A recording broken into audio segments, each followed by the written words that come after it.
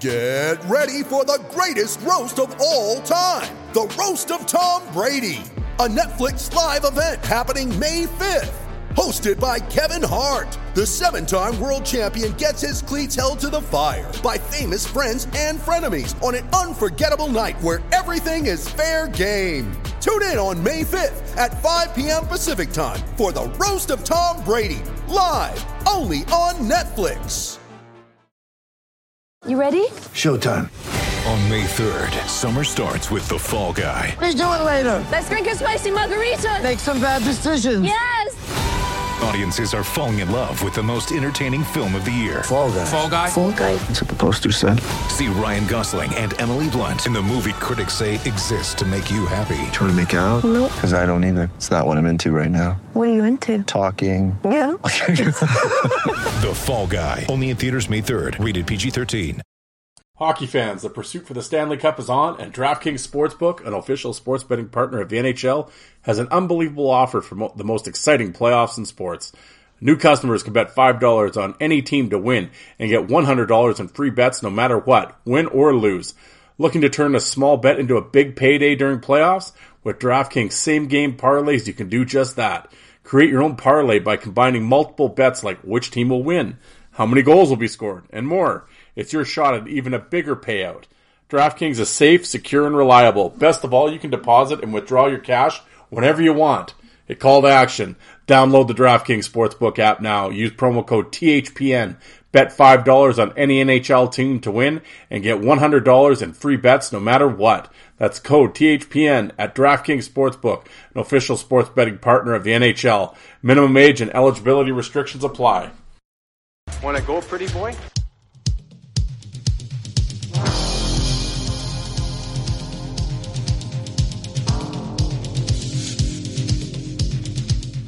Two minutes by yourself and you feel shame, you know, and then you get free.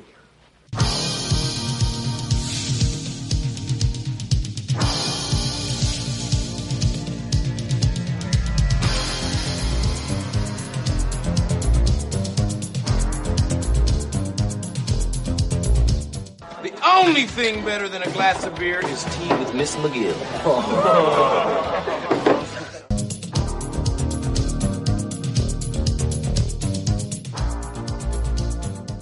And welcome to the Fourth Line Voice Podcast. My name is Darren. Thank you very much for tuning in. Episode 217 of The Big Show, some enforcer-based podcasting coming at you, brought to you by the Hockey Podcast Network.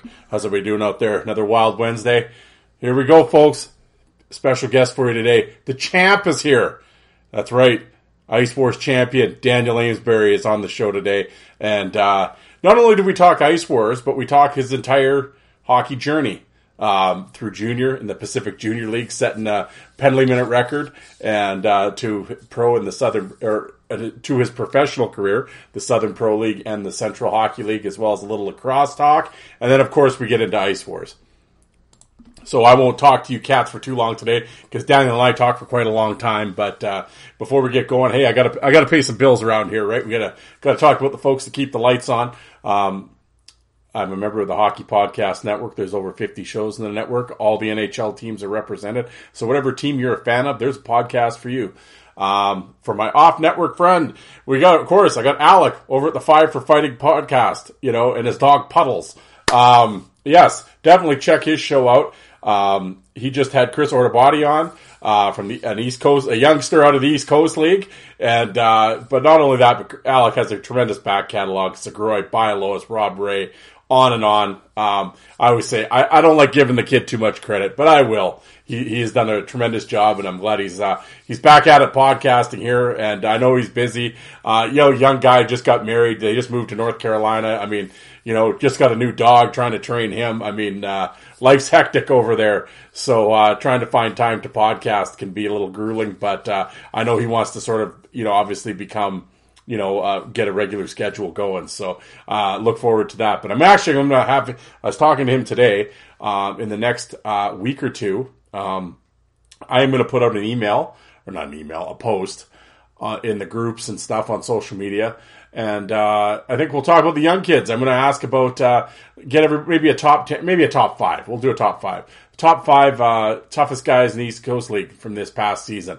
And I'll put it out to the fans, and a secret email me here, and I'll add up like I did with the LNH and people's top 10s. I've done those episodes, and we'll see what the people say, who the top 5 toughest dudes in the East Coast League are, and I'm going to have Alec on, and we'll do a show about that and break that down, because that's much more into his realm than mine. As people know, I don't pay much attention to current hockey anymore, although the East Coast League did have my attention a little bit this year. But if you want to watch the East Coast League fights, Alec has a YouTube channel, 5 for Fighting at YouTube. He actually uploaded a majority of the East Coast League fights from this year. And Kyle Neuber, there you go. Inside joke, you gotta be there. Glotz, Gagnon, Howe, Anthony Collins, lots of tough guys in the league this year, and Alec got their fights up. Look, some good stuff. I highly encourage you to check it out. And while you're there on YouTube, it's a little thing for you, but it's a big thing for us creators. If you could just hit the subscribe button, it'd be great. It'd definitely help Alec out. He's trying to get to 1,000 subscribers. It's a big deal in the YouTube community. So I think he's at 800. He's cruising right now. He's almost there. So if you could do that would be outstanding. And if you're on YouTube, while you're on YouTube, Fourth Line Voice on YouTube, check out my channel. Subscribe to it as well. I have over 2,700 videos on there from all the leagues. Just type the little search engine, NHL, OHL, WHL, AHL, whatever league you're looking for, type it in. I have everything sorted, so boom, it'll come up. But if you're on social media, Fourth Line Voice on Twitter, as well as on Facebook, give me a follow, send me a friend's request, what have you. I'm always putting up videos and pictures and that type of thing. So, give me a follow if you're on social media. If you have any comments about the show, like I always say, I'd love to hear from you guys. If you're on social media, obviously send me a direct message through there. If you're not on Facebook or Twitter, you're smarter than the rest of us. But send me an email. hockeyfights@hotmail.com. Doesn't get much easier than that. hockeyfights@hotmail.com. Send me an email. Comments, good, bad, otherwise. If you have a story to share, if you want to come on the show, if you have a story you think the listeners want to hear, I'm always down to talk with fellow fight fans and absolutely. Or if you have a player in mind that you think they'd be good on the show, absolutely. Drop me a line. I'd love to hear from you. But, guys, like I said, I'm not going to talk, very long here. We'll get right into the interview. But yeah, it was fun talking to Daniel. I met him briefly in Edmonton at the Ice Wars contest, but like I said, after it was done, I mean, he was every which way. Everybody wanted to talk to him, right? So I didn't bother him for too long. Just kind of introduced myself, said hello, and congratulated him. That was about it. But told him we'd talk later. So it was nice to give him a couple of weeks to decompress after the fury of winning. And I know he did a lot of shows and press and stuff, and let him kind of catch his breath. So it was fun to sit down and like I said, not only talk Ice Wars, but his whole hockey journey. So. And it's a real inspirational story. And I know he talks about it, he went through some tough times, but he's battled back and going forward here for Ice Wars 2. And I don't know, folks. And Danny, I'm not putting this on. I actually just saw this on social media right before I hit record. That Ice Wars 2. Looks like it'll be back in Edmonton, and I'm seeing in early August. I believe August 6th is the date I saw. Now that's just don't chisel it in stone or start booking your plane tickets or anything until it's officially confirmed. But that is the word on the street. As I said, Daniel did not tell me that. I saw it somewhere else. So I'm not going to put the heat on Amesbury here. I don't need Diamond Hands working out his frustration out on me for spilling the beans. It was not Daniel. It was someone else. So, but I can't reveal my sources. But that's what I'm hearing. So it looks like we're going to have a second one. So I'm really looking for, and if it is indeed in Edmonton, as was stated by the source here, we'll be packing up. I guess I got another. Not only that, but I guess I got another IKEA trip in me here. So oh well, we got to go back and we got to return some shelving anyway. So here's my excuse. Not only can I go back to IKEA to return some shelving, but I'm going to see Ice Wars again too. So hopefully I can win the money again in the casino. That was nice the last trip. Paid for the trip, so hopefully I can do it again. But anyway, guys, thank you very much for tuning in. As I said, if you're a friend of Daniel's and you're tuning in for him, or that you're new to the program, welcome. Thank you. I appreciate it. As I said, this is episode 217. I have plenty of episodes in the back catalog. Check out Tippin, Justin Sawyer, Curtis Swanson, Dean Mayrad, John Morasti, Steve McIntyre, Joey Tedorenko, on and on. Go comb through the back catalog. I have a lot of great past guests that I think you'd really enjoy hearing their stories. And I do this show twice a week, Wednesdays and Sundays. And if it's not player interviews, I'll have fellow fight fans on, and we'll talk about different. Just the last couple episodes, I had a Probert or Dave Brown, who was number one, and we just have fun little debates like that and talk old time hockey. And like I said, if you're an old time fight fan, this is the show for you. But like I said, there's a million podcasts out there, and the fact that you chose to listen to this one, I greatly appreciate it. And I hope you stick with the show. I hope you enjoy what you hear, and you come back and like I said, check out the back catalog, and then going forward, put it in your podcast listening rotation. But how about I shut up? Let's get into this with the champ, Daniel Amesbury. Enjoy, and I'll talk to you guys on Sunday. Thanks, everybody. All right, here on the Fourth Line Voice, a special guest. The champ is here. The first champion of Ice Wars, Daniel Amesbury, is on the line. Daniel, how you doing today? Good. Thank you. Well, hey, man, I appreciate you taking the time to be here. I was just saying before we got going, we're kind of just talking a little Ice Wars here, but for the listeners out there, curious, the people that tuned in, saw you win it there at Edmonton a few weeks back. But before we get to Ice Wars and all that stuff, let's talk about your journey to get there and your career and that type of thing. Where were you born, and where did you play your minor hockey at? So I grew up, born and raised in Maple Ridge, British Columbia. Played all my minor hockey in Maple Ridge. Grew up there. Pretty much, played all the way through there. Went into junior, and then played junior in Maple Ridge, and then in Abbotsford in the PIJHL. And then, I ended up basically cruising through and kind of making a little bit of a name for myself through junior and fighting and stuff like that. So, well, growing up, were you always sort of an aggressive kid? Did you always enjoy the fighting?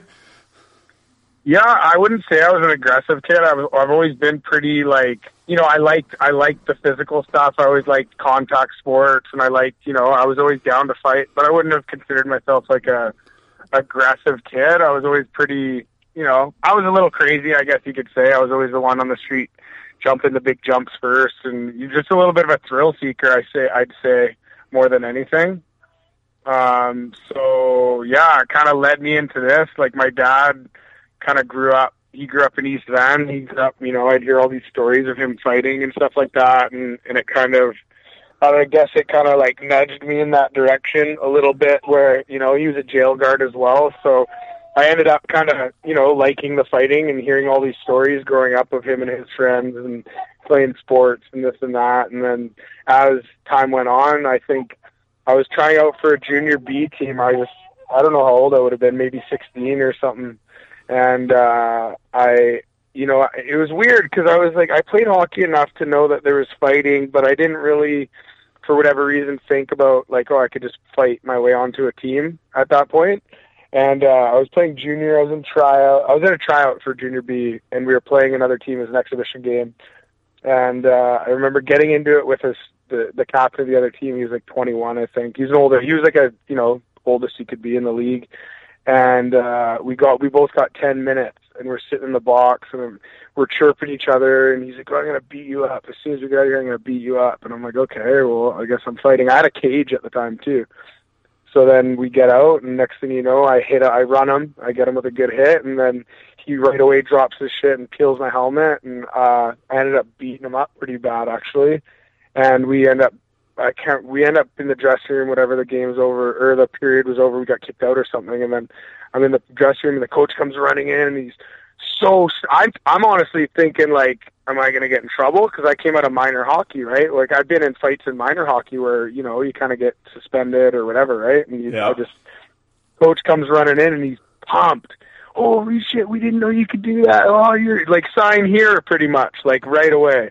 You know, he's like, you got that in the tank, like, we'll work with you. You know, I was kind of a bubble player, defenseman, right? So they're like, okay, we'll sign you and figure it out. We'll make you a player. And so that was kind of how it started, and then it slowly progressed into another time where I ended up, I guess later in the year, we were down in the game, and the toughest guy in the league was on the other team, and I look at my coach, I said, hey, I want to fight Bradshaw. And my coach is like, no, you're not fighting Bradshaw. Like, I don't want you to get hurt. And I'm like, listen, we're down. I think it was 6-2. I was like, I'm fighting Bradshaw. Put me out. And he's like, are you serious? Are you sure you want to do that? And I was like, yeah, I do. Yeah, put me out. So he's like, all right, Ames, go out with so-and-so and so-and-so. And he lines me up with Bradshaw on the right wing. And he says, when I was leaving the bench, my coach goes, Ames, hang on. Like, hey, just make sure you get a good hold of him.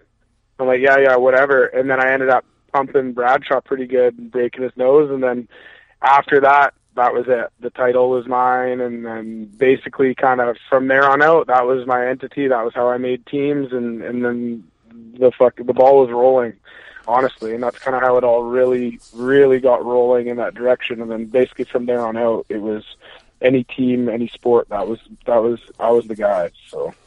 Well, it was funny kind of looking at your stats there, the kind of the progression from 17, 18, and 19 in the Pacific Junior League. Like you said, the first year you play 44 games, you get the 226 minutes. You know, you're kind of getting into the role, you're kind of whatever. Yeah, the second year, 45 games, 368 minutes. And then in your final season there in Abbotsford, 37 games and the league record of 413 minutes. I laughed that year you had 413. Like, there was no one even close. I think the next guy had like 180 or something. Like, were you just on a mission at that point? Yeah, well, because what happened was I played 3 seasons in that league, and I was almost I don't know what the league record was, but I know I was just destroying it. And there was a newspaper article that came out that said, in my hometown, I was actually playing for Abbotsford, but the newspaper article came out in Maple Ridge where I used to play against them, right? And it said, will he hit 1,000 penalty minutes? And I was at like 9 something, maybe like, I can't remember what I was at, but in 3 seasons I was at 900 and something penalty minutes. So when I seen that article, I was like, well, I guess I got to now, you know? So I know like the last few games of that season, I was on a mission to get my 1,000 penalty minutes. And I was at 900 and something. I don't know what I was at, but I wasn't at 1,000, and I had 1 game left, and we were playing against Mission. And their Mission coach said, whatever you guys do, nobody fights Amesbury. He's not getting 1,000 pins. And near the end of the game, someone that I grew up with in Maple Ridge was on the other team. He was a fighter. And all game, I'm like, come on, you got to go me, Des. You got to go me. He's like, no, I can't do it, can't do it, can't do it. And they had some rule in that league too. If you fight in the last 10, it was like an extra whatever. So the last 10 minutes come. Usually nobody's fighting in the last 10. And I'm like, Desi, you gotta go me. And finally he goes, okay, fine, we'll go. And so I scrapped him, and then I think I finished with 1,007 in 3 seasons. Yep. So lots of fights. At that point, in your final year there, when you're playing junior, do you have any sights set on like the pro game at all, or are you just sort of living in the moment? No. We'll see what happens?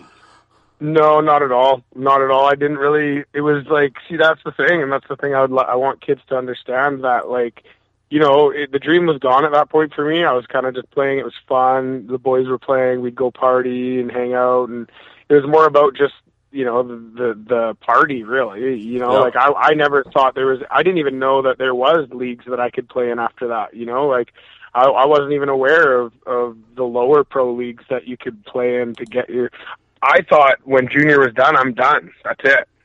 Like as soon as junior's over, I'm done. So that was kind of the mentality I had, and I remember I finished that season, and it was kind of, you know, like when you've done your junior year and you think, you know, hockey's done for me, basically is how it felt, or what I thought, right? And it was, you know, kind of a sad thing, like I'm done, my junior's over, and I think I was working up on the pipeline, and yeah, I was working on the pipeline, and then I actually got a phone call from, you know, Anthony Collins. Yep. So Anthony Collins calls me, actually, and me and him played together in junior. And Collins is always a really tough kid, and he messaged me. He said, "Hey, I'm going to try out for this team in Vermont. You should come with me." And I was like, "What? Like, what do you mean, man? You're still going to play? Like, where could this be, and what league could this be?" It was the Federal League. Yep. And I was on the pipeline. I had a bunch of money saved up, so I was like, "Well, fuck this. Screw it. I'll just go try out for this team. When I get cut, I'll go to Montreal, party my face off, and go back to work." That was literally my plan. I didn't think at all there was any way I was making this team. So I was like, all right, let's do it. And then next thing you know, I end up in Vermont, and then Vermont didn't really sign me. They kind of just kept me around because they knew I had money, and they could just kind of keep me around. And everyone else, they had to get a paycheck to stick around, whereas me, I could kind of afford to stick around, and then when they needed me, they'd put me in. So what happened was Danville came into town to play against my team. My team hadn't signed me yet. They were just putting me on like 3-game contracts and shit. So I signed with Danville, and I fought my roommate twice that night, and he just got sent down from the SPHL. And so when I beat up my roommate, Morgan James, then I got called up to the SP right away. And then that was kind of the beginning of it. And the next thing you know, I'm in the SP, won the championship in the SP, and then the next year I end up in the Central, and then the Central again. So it happened quick for me, and it kind of came out of nowhere. So, but it was cool, and I really want to share that with, anytime I talk to young kids that are playing junior, especially when they're near their end of the years, it's like, hey, just so you guys know, this is not over. If you guys want to keep playing, some people don't hit their prime till they're 24. Yep. So it's like, if you're done playing hockey, or, some people, well, maybe not, let's not say hit their prime, but some people hit a major athletic development in those later years in their 20s, right? Or they're, 24, 25. Sometimes it doesn't happen until even later. So to stop playing at 21 for some of these guys, they might be missing an opportunity there. Whereas if they get that extra season or two, they might hit that, or they get their stride, and then all of a sudden they figure it out, and next thing you know, they're in the NHL. So that's another thing I like to tell these kids when I do see younger kids, or I train at this hockey facility, these younger kids are there, like, there's so much hockey out there. It's like endless. So it's, and that's something I never knew. And I don't know if everybody knows that, but, you can take the hard route, and you can definitely do it. There's lots of guys out there that got to the NHL undrafted. So, yeah, man, it's definitely something that I wish I knew when I was younger, because it probably would have changed the way I played, and it probably would have had me devoting a little bit more time into getting better when I was in junior, rather than just chasing girls around and drinking beer. Yeah, well, yeah. It's funny, like you said, right? You're in Danville playing in the Federal League, kind of, and all of a sudden, Columbus is picking you up, the Cottonmouths. And that's pretty, that organization's, it's been in the Central and maybe different leagues, but that team's been around for a while. And, and all of a sudden, first year in, you're winning championships. You're thinking, you must be, holy shit, this is pretty easy. I just roll in and I'm winning I'm getting a ring, and here we go. Yeah. It was awesome. And, like, going from Danville, when I was in Danville, man, like, that place was a shit show. Like, no offense to that organization. I don't even know if they're still going, but fuck, man, they had us packed in houses, and it was, like, it was bad. Like, it was, like, we had blow-up mattresses all over the whole house, and it was, I'm not kidding, we were walking over people to get into the kitchen in this house. And thank God I was on such a long road trip with the team, and that's how I ended up getting to. So I played six or 7 games at Danville, and then by the time we got back to Danville, I remember calling my dad. I was like, "Dad, I don't think I can live with like this, man. Like, this is really bad living conditions. Like, I can't live in a house with this many guys." Like, I had money at the time too, because I just got back from the pipeline. So I was like, "Do I rent a place? Like, then what? Then what's the point of me being here?" Because it's going to be too expensive. Like, I'm going to be losing money. Like, is this really what I want to do? Blah, blah. My dad's like, "Oh, just hang on. Don't worry. Like, someone's going to call you up." And then it wasn't even a day later, my dad calls me back. He's like, "Hey, I got a phone call from this guy that some guy called the house." I think it was Brad Prefontaine, the assistant coach of the Columbus Cottonmouths. And he couldn't figure out how to get a hold of me. He called my house and got a hold of my dad. And then my dad called me. He's like, "Call this guy." And I called him, and he's like, "Yeah, man, you're like, get up here." And I talked to a couple of guys, and they're like, "That's the best place to play in the SP. They got tons of money, and, and they really take care of their guys and this and that." So I was like, just ecstatic to get the hell out of Danville and go get the hell out of the Federal League. Honestly, it was like Slapshot when I was playing there. Yeah. I think we pulled into Brooklyn one time and our bus was on fire. We had no bus driver. We had no coach. Both of them got fired on the road trip. It was just I could go on about that story, but we were pulling into Brooklyn, the bus was on fire, and then our owners wouldn't get us a hotel. So next thing you know, when I get that phone call, I am just so happy to get the hell. I didn't care where I was going, man. Take me out of wherever I'm at. So, and then we end up winning a championship, and obviously Columbus is amazing. They take care of all their guys, and, you know, to this day, that was one of the best organizations I played for, you know? Yeah, well, before we get out of Danville, there are a couple characters I want to ask you about. A couple guys I noticed their names there, Chris Affinati and Joe Pace. Yeah. So I played with both those guys, and they were both in Danville, yeah. So I got to spend some time with them, and they were both just obviously the Wildcats. Joe Pace is a hilarious dude, really character guy, great guy to have in the room. I really like both of them. Both of them are really good dudes. So I've been watching Joe Pace here lately. He looks like he's been fighting more than he ever has. Well, him and that Jason Schmidt, I think they fought 10 times this year. Yeah. Yeah, right? So that's cool, man. Like, good for him. Yeah, absolutely. Well, you get to Columbus, and like you said, the guy who gets a hold of you, well, your coaches are even tough in Columbus. I mean, you got Brad Prefontaine, who, you know, he played in Columbus for a few years and wasn't afraid to put up the penalty minutes. And then, of course, you had minor league legend as your head coach, Jerome Boom Boom Bouchard. What was he like? Boom Boom's a beauty. Like, still to this day, one of my favorite coaches. Like, I could just think of a smile on his face right now. That was a really suitable place for me to play. Like, just like I say, I had all the support in the world to do what I did, and I actually learned a lot from Jerome and Preeth. Just when and where to do it, when to pick my spots, you know, and they helped me develop as a player. As far as, well, number one, another side of that story is I was a defenseman in junior, and I was a defenseman. I think I had 2 goals, 2 assists, and 4 fights in 7 games when I was in the Federal. So I don't know if they looked at my stats and just called me up or what, but they thought I was a forward. So when I got down there, I get to practice, and they're like, and they're like, Amesbury, what the fuck are you doing lining down with the defense? And I'm like, what do you mean? I'm a defenseman. And you could see them look at each other like, oh, shit. Okay, well, they're like, you're a winger now, buddy. And I'm just like, oh my God, like, I don't even know if I can catch a pass on my backhand here. Like, you know what I mean? Like, I'm like, all right. So then Jerome spent so much time, he coached the shit out of me, man. Like, after practice, he would line up behind the net with all the pucks, and he would just take clappers around the boards to just ring pucks, and I'd pick them up on my backhand. And I don't know, I was probably doing 100 pucks a day at the end of practice, and he just turned me into a really simple winger and just taught me the most simple game just to get by and be able to do my job. And I got to give so much credit to him for getting me to where I got to and helping me develop in that sense. And also, too, he also gave me some really cool insight just on the psychological side of the game.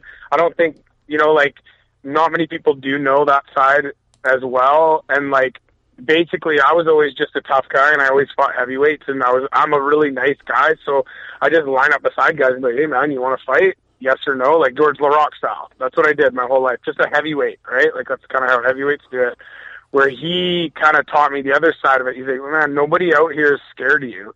The only people that are scared of you are the guys that have to fight you. He's like, you got to be a little bit unpredictable. He's like, you know, throw a dirty hit or do something to get people looking over their shoulder every time you're out there. And I was kind of like, what? What do you mean? He's like, just, you know, Matt Cook, Brad May. He's like, watch these guys play. And I was kind of like, man, really? He's like, listen, you want to go to the NHL, you're not going to be a Bob Probert in the NHL. You just aren't. You're not big enough. You're not strong enough. Like, basically what he said, right? And I was kind of like, holy shit, okay. And I really did. At first it was hard because it's just never been, I've always just been the honorable, clean player. And then I kind of thought, I'm like, all right, well, I do want to get to the next level. So I took that advice and I started being a little bit more unpredictable. I put a couple goal scorers in check, jumped a couple guys, and then and then I didn't have to do it anymore. After that, every time I was on the ice, everybody's looking over their shoulder. And you could see the difference when I played. We won a championship that year. Guys were looking over their shoulder whenever I was on the ice. They weren't even worried about scoring a goal. They were either worried about taking my head off or they're worried about me taking their head off. So I learned that side of the game from them, and then I ended up getting called up because of it. And that's pretty much what I did in the Central League too, you know? Like, I was still fighting all the heavyweights, but I was in the ears of all the goal scorers, and I made sure everybody was pretty much trying to take my head off all game, and we're more worried about what I'm doing than scoring goals. And it was so effective. And like I say, I got to give Jerome tons of credit for that, because it did get me to the next level. So. Well, yeah, and like you said, you're 35 games, you had 34 fights. You know, you led the league in penalty minutes and fights. Well, yeah, right off the go there against Pensacola, you had the 3 fights to start your SP career. That's right. Yeah. 3 fights in one night, I think, yeah. Yeah. Well, a couple of the names that came up a few times, well, he was a BC guy. He played in Penticton in the BC League, and you fought him, I think, 3 times that year, was Mike Towns. Oh, Towns, yeah. Yeah, I had a couple with Towns. I'd like to go another round with Towns, to be honest. I still haven't got my way with him, but yeah, no, it was good. We had a couple good ones. Maybe he'll show up to Ice Wars one day. I'd be happy about that. Well, one guy that I thought might show up at Ice Wars, and you fought him a few times. You guys are very similar in your styles, was Sicard, Dennis Sicard. Sicard was the word I wanted to say, I probably won't, but Sicard was a bitch to fight, man. Like, he was just, he didn't wear shoulder pads, number one, and he's just a smaller guy, and he'd wear these big jerseys, and I just remember I couldn't tie him up. Like, I always had trouble with him, so I fought him, I think, maybe 3 times. I fought him twice in one game. He broke my nose pretty bad, actually.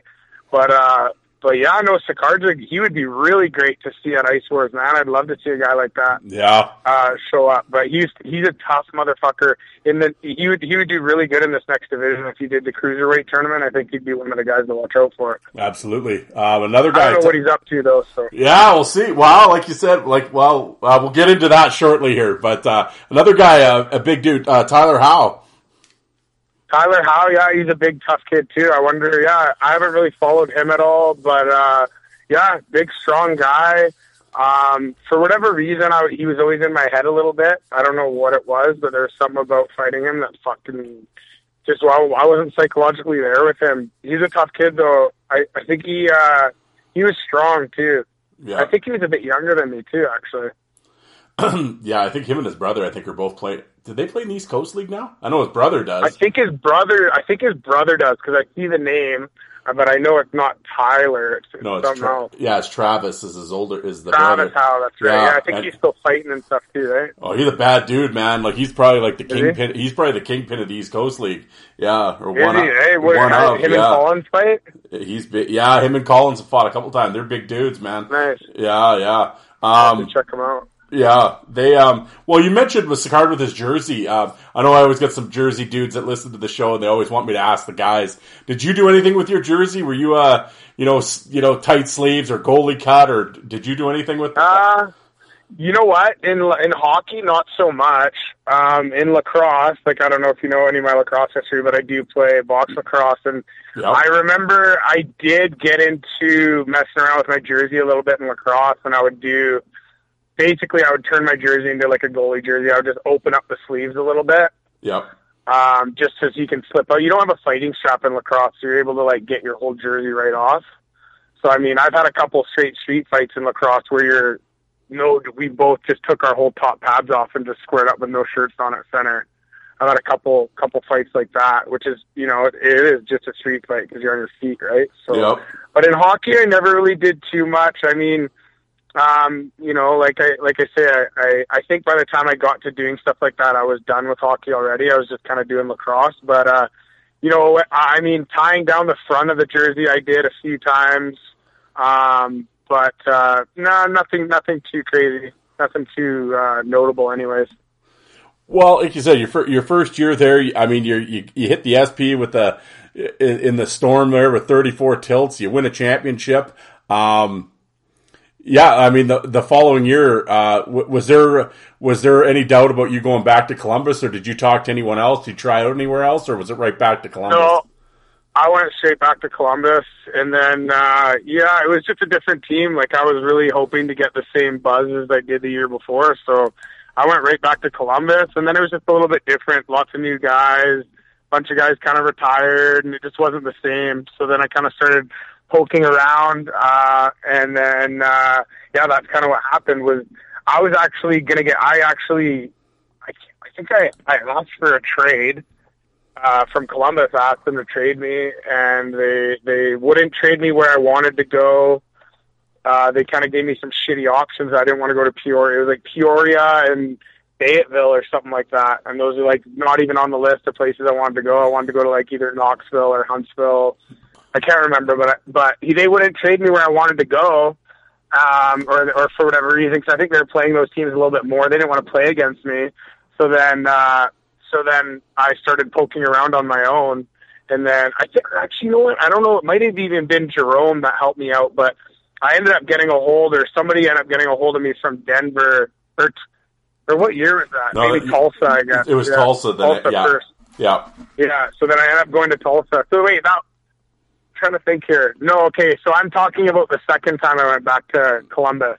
So that's not what happened. So that time I went back to Columbus just because, like, we just won the ship, and I was with all the guys were pretty much the same that year, I think, when I went back. And then, I just got a call up, I think, around Christmas time to Tulsa. I got a call, and they basically were just looking for someone on my team was friends with Tyler Fleck, and then he heard about me. They were in last place, and they didn't have a guy, so then they ended up calling me up, and then next thing you know, I'm in the Central League during the NHL lockout, fighting Bugard, Kip Brennan, and Lizoun, and all those guys.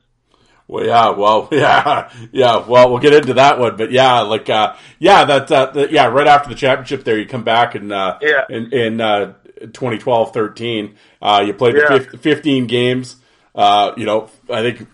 Yeah, it's like 15 fights. I mean, you're just again, you're rolling. I guess I started every one of my seasons down in Columbus then. Yeah, if I remember correctly. Yeah, this was the year like Corey Bellamy was there, and we had Bellamy, Aid. What a line that was. Well, exactly. Yeah, couple line brawls for sure. Well, there's one name that actually came up on your fight card a lot, and Gabriel Gagnon. I think how many times? Gagnon, yeah. Probably 4 or 5 times. I think I fought that guy. Yeah, I was gonna say, is there a little bit of personal thing there, or was it just something that happened? No, I think our fight. We just liked fighting each other. Like I liked fighting him. He was just always a bang and go. Like I've always just kind of been like a toe-to-toe guy. So it was always fun to fight him, and then. I don't know why it happened so much, but pretty much any time we lined up and we were on the ice together, we were fighting. Didn't matter when and where. If we were on the ice together and the time was right for one of us, we were going for sure. So I think we had a couple games where we fought twice, and I think we probably fought 4 or 5 times. Well, I know that was the year you had that real good one with Anthony Collins that year too. Yeah, exactly. Yeah, there's no real good footage of it, but there's one. There was one, I had a good toe-to-toe with Collins, and then I guess that would have been where was he? I can't remember where he was. Where was he playing? Huntsville maybe or something, I can't remember. Or Mississippi, I think. I'm trying. He was playing for the Surge. Yeah, it was. Yeah, Mississippi Surge. Yeah. Well, like you said, then you get the call up to the Tulsa Oilers. And again, another legendary tough coach in Bruce Ramsey. What was Rammer like? Oh yeah, he was a beauty. Rammer was good shit. He's just a classic tough guy. Just like he was kind of similar to Boom Boom, I want to say. He was good, man. He was pretty like just kind of do your thing kind of coach. So it was good to have some freedom like that. You know, it sucks when you have a coach, when you're doing this job and you have a coach that panics and gets a little bit, you know, I had a coach like that in lacrosse in Maple Ridge, and he just can't handle his emotions very well. So he gets a little panicky, and and he would be scared to put me on the floor because he thinks I'm gonna beat someone up when I get mad or something like that. Because I think maybe that's how he was. But it's good when you got a coach that's actually tough and knows how to control their emotions, because then they trust you in certain situations to go out there and maybe not fight if it's not the time, kind of thing, you know? So it's always good to have a guy that understands the role. Yeah, I was about to say, I would think it would be easier to talk to a guy like Ramsey or Bouchard or Prefontaine or whatever, like about the role, because, I mean, they get it, right? And like what you're kind of going through in the mental game because it's a mental thing. Obviously, well, it's huge mental, right? So, yeah, the last thing you need is some guy behind you, you know, oh, look here, and I'll give you the signal whether you can go or not, and shit like that. Like red light, green light. Like, how do you play like that? Like, what do you, like, I've had guys on this show, right? And we're sitting there talking, and they're like, oh yeah, this guy's asked me to go. I got to look over at the bench to get the thumbs up or not. It's like, really? Yeah. Like, how do you, like, you're already it's already a mind fuck, right? Now we're doing this too? Like, come on, man. Yeah, exactly. It's just a whole added dynamic that you don't need to worry about, right? But, yeah, exactly. Yeah. Well, like you said that year, with the there were some tough dudes rolling through that Central League that year, and I think you ran into every one of them. And like you said, right off the hop, you got Lizon twice. I think that was your first night in.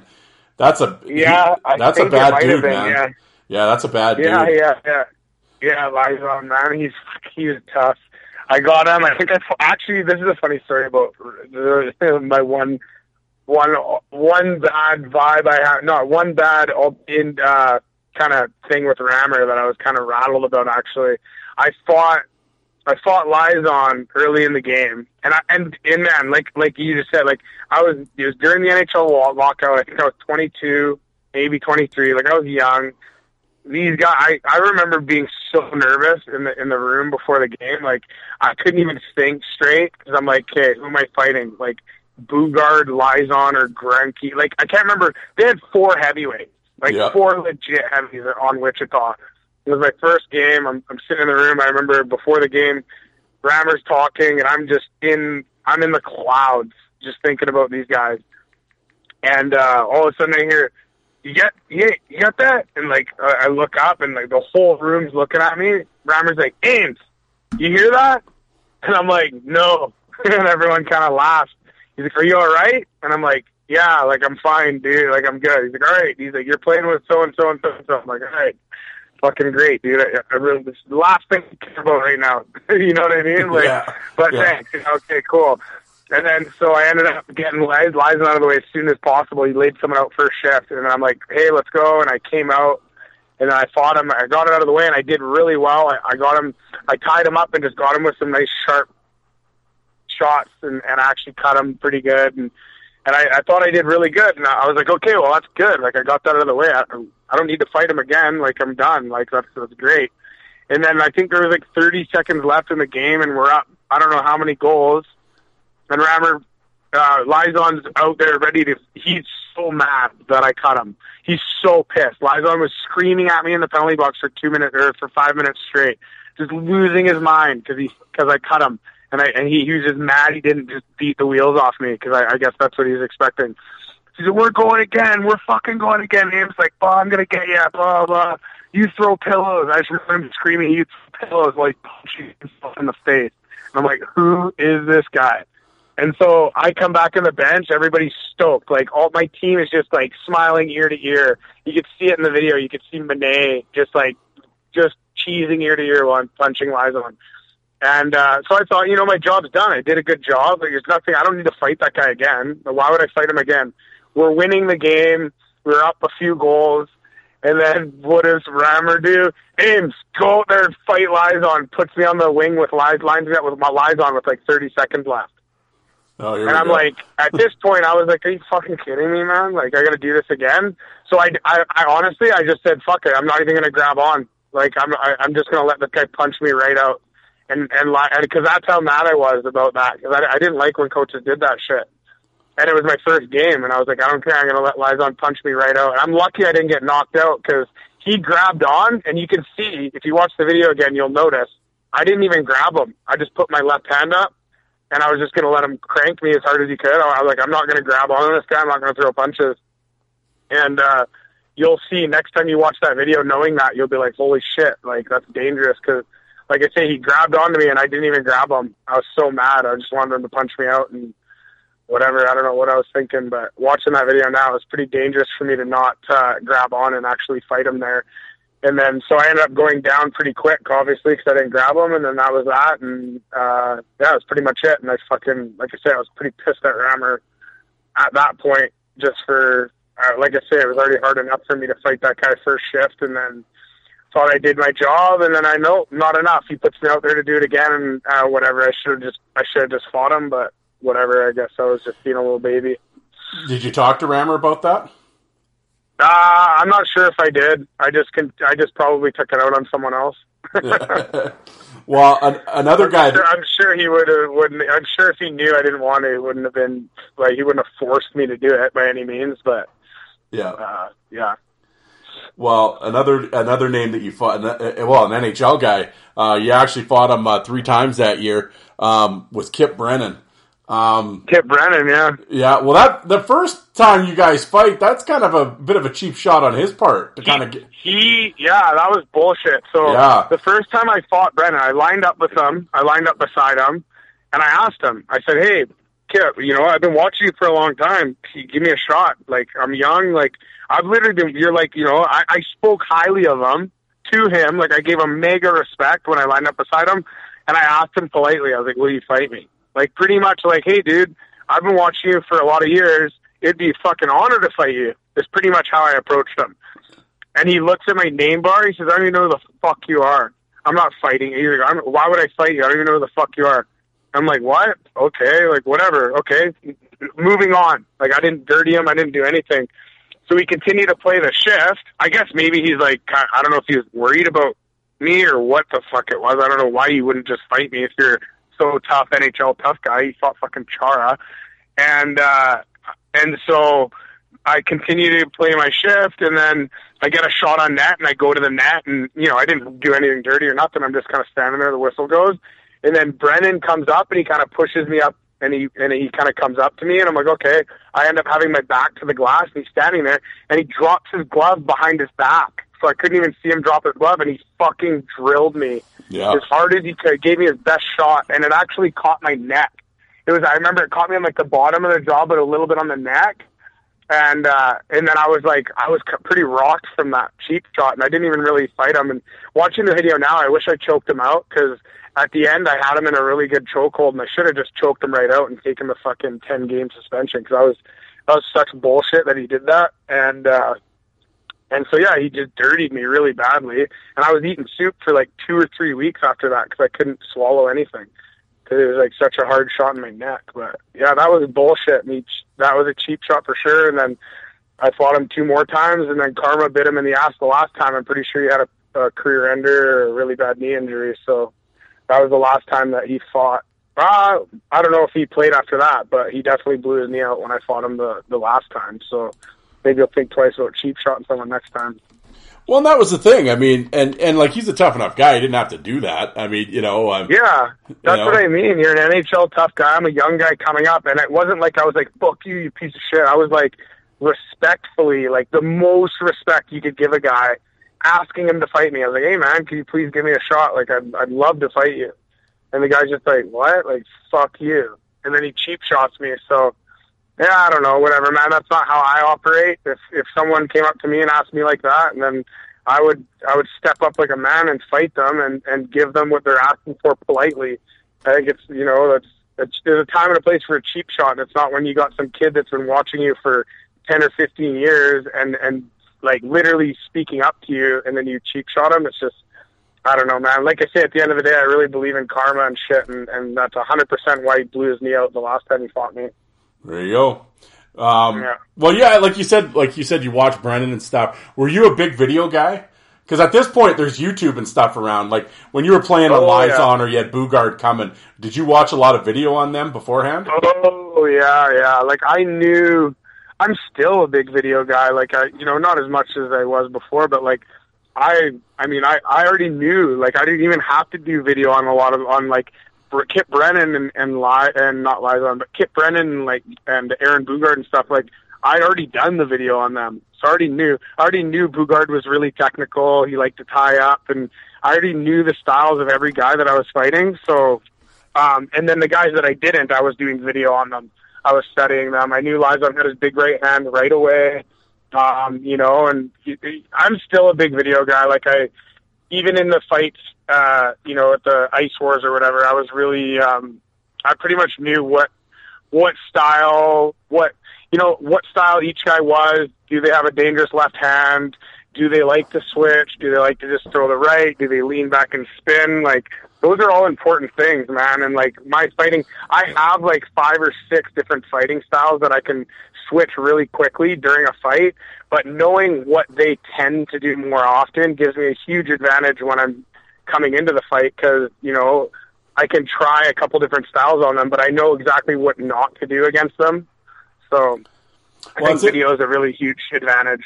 Yeah. Well, yeah, and it's always something like I like to talk to the guys. It's interesting, like some of the guys I talk to, they're just like, yeah, just let's fight, you know, whatever. They don't get too into it. Mayrad, when I had Dean on the show, well, you know Dean, right? As you guys were demonstrating in the bar that night afterwards. Yeah. Dean's really technical though, right? And he's really into it. Yeah. And like, so when he was on the show, he was really breaking down the fighting and that type of thing. And then I just had a young kid on, Cade, McNelly. I just had him on, and he was just like, he didn't give a shit. He was just like, yeah, let's go, whatever, let's start swinging. Just young, right? Oh yeah, but they don't. So my question for you would be, like, when you were back in your, like, not in Ice Wars, but in your playing days, did you kind of like want to?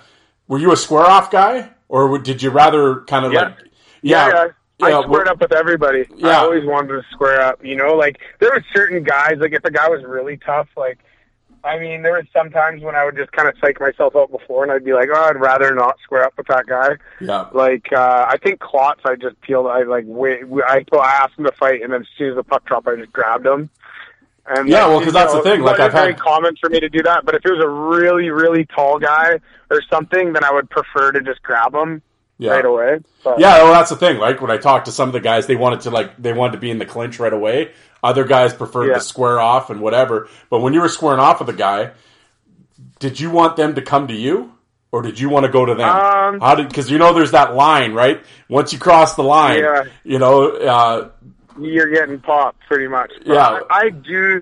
You know, it just depends on where I was in my career. When I was younger, like, you know, that's the thing that I thought was a little bit of my advantage. I was like, if anybody's doing video on me, they're doing such outdated video. Like, if you look at my fight from when was my last fight in hockey was like, let's say 2014 on YouTube.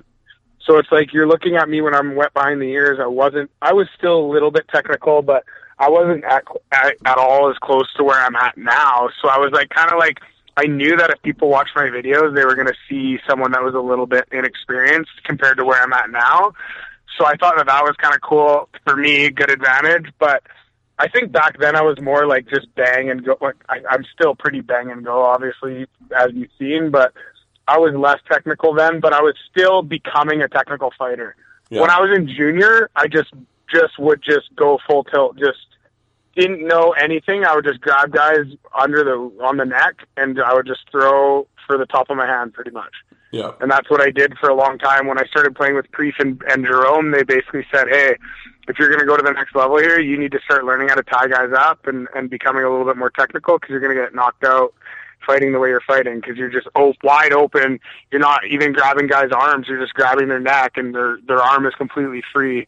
You know, when you start fighting the bigger, stronger guys, that could get you in trouble. So they were the ones that got me onto starting to fight a little bit more technical.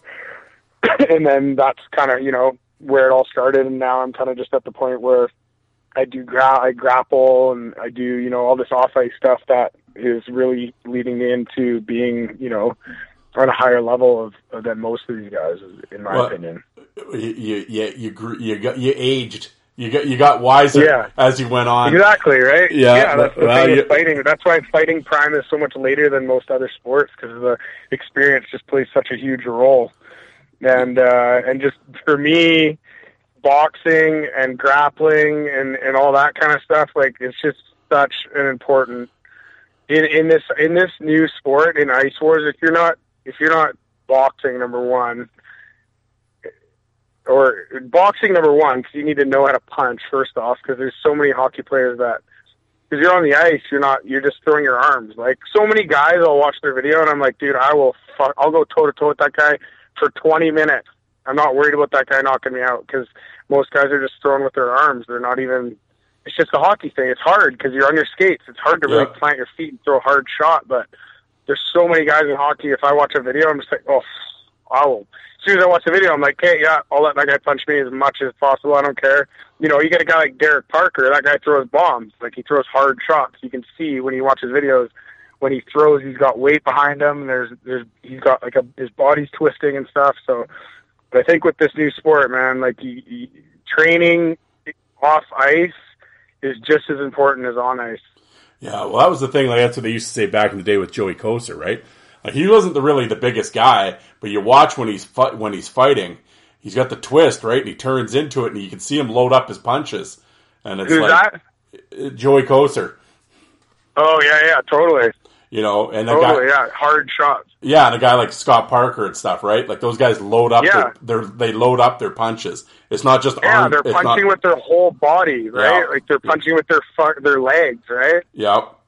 Yep, exactly. Yeah, totally. And that's the thing, like, it's a little different on skates, obviously, but once you figure it out, like, I'm still, like, getting better every day, where I learn shit where I'm like, oh my God, like, fuck yeah, I can't wait to get on the ice next and try that. And, and that's another exciting thing. Like, this isn't really, like, as much as it's hockey fighting, it isn't, man. Like, it's so different, because it's the length of the fight is such a game changer. Like, a hockey fight, you get punched and then some guy slips, the fight's over. Like, this is a different game. Like, just having it last as long as it does, there's way more time to figure the other guy out.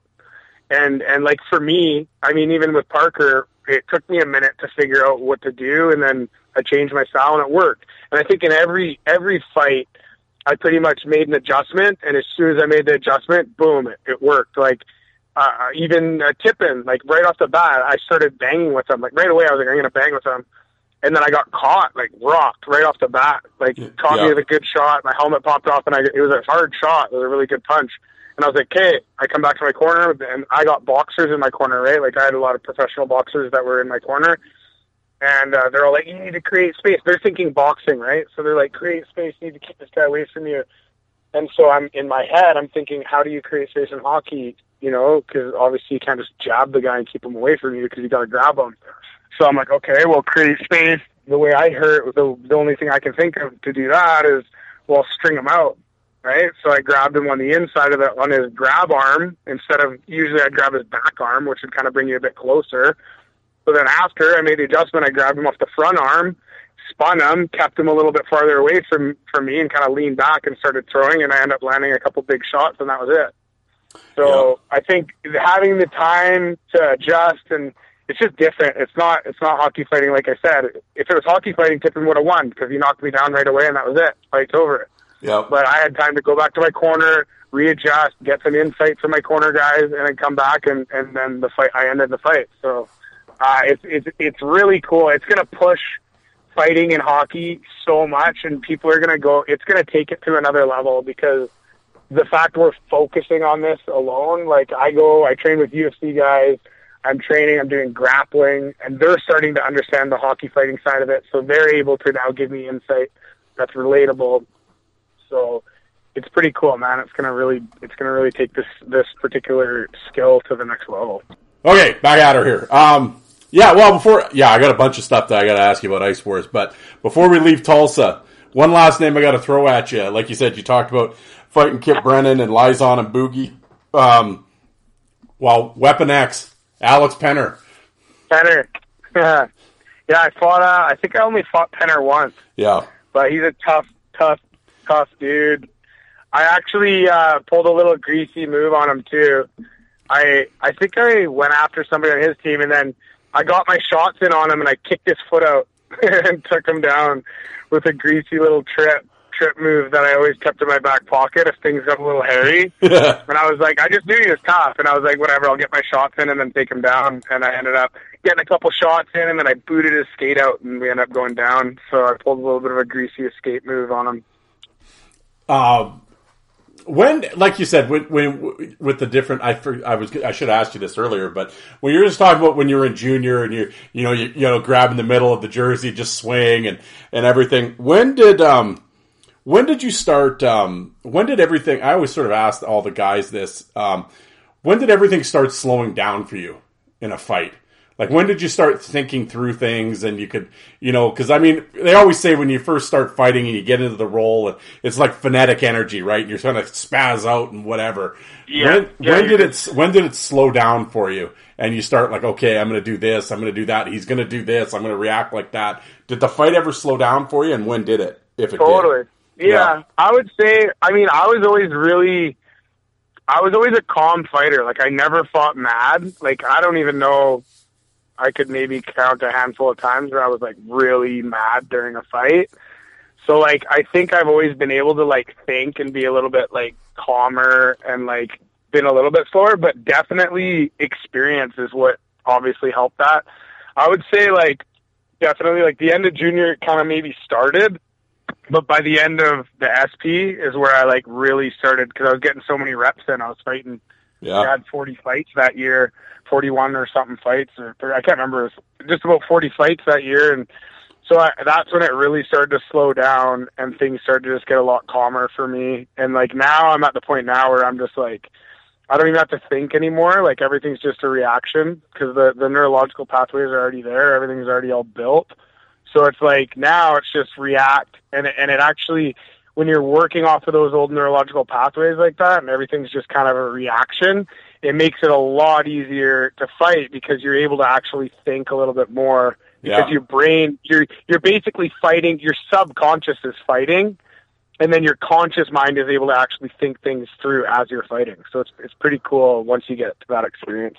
Once you've fought enough times where you are running off your subconscious, it's pretty interesting what you can do with your conscious while you're in the fight. So no, absolutely. And well, like you said, you're running through the guys here, but so your final year in hockey, 2013-2014, like you said, that's the year you go back to Columbus, you play the 14 games, you're not really happy there and you're asking for a trade.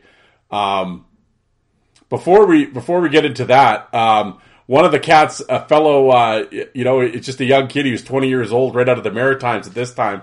Was Alex Gallant was on the team with you? Yeah. Yeah. Those Gallant boys can go, man. They're all tough newsies. Are they new? No, they're not newsies, are they? Where are they from? They're from out east, right? Yeah, Prince Edward Island, Summerside. Yeah. Right, PEI. Oh yeah, okay, yeah. Yeah, no, they're tough, man. Like he was tough. He was definitely like up and coming. He was young. Like I knew that there was going to be something there when I seen him, right? And he just had a long career. He's doing good still, isn't he? Yeah. Pretty sure he's still. Where is he now, in the A? Or yeah, him and both of them. Yeah, he was in Stockton. Yeah. Awesome. Yeah. Yeah, no, he was good. He was good to play with. It's always good to have another guy like that. Like when you're a fighter, most of the time you're by yourself, so it's really cool when you get to play with another guy that can actually go.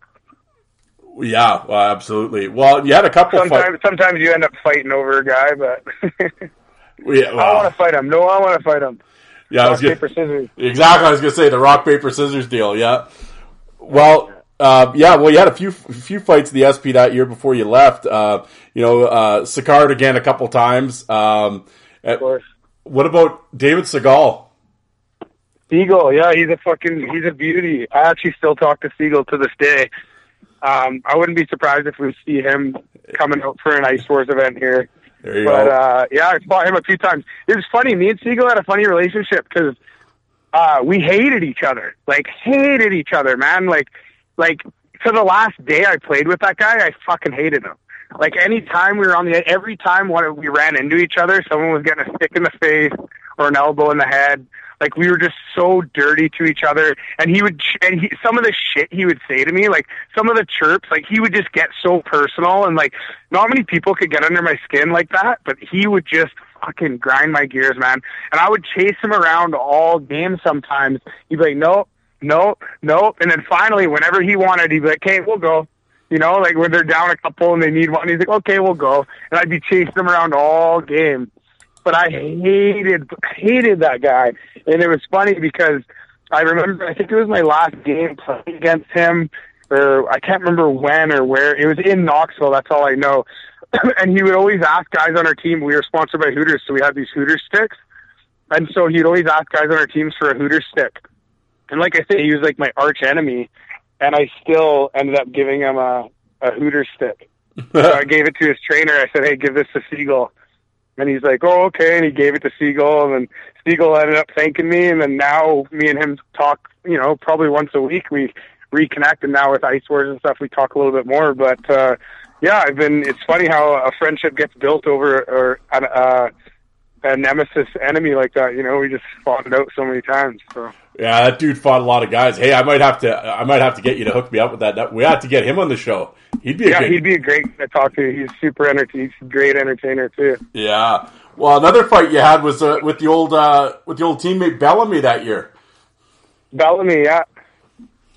Yeah, he was a beauty. Yeah, it was funny. I listened to the announcer. He's like, Bellamy versus Amesbury. I think these guys were roommates last year. He goes, this is like watching your cousin and your brother go at it in the back, out in the backyard. One of my favorite clips from the announcers, anyways. Yeah, absolutely.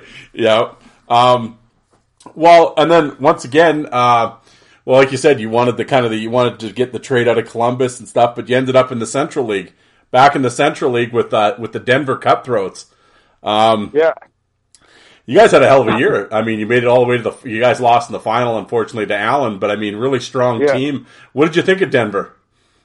It was awesome. That was probably my favorite place to play as far as like the city I was in.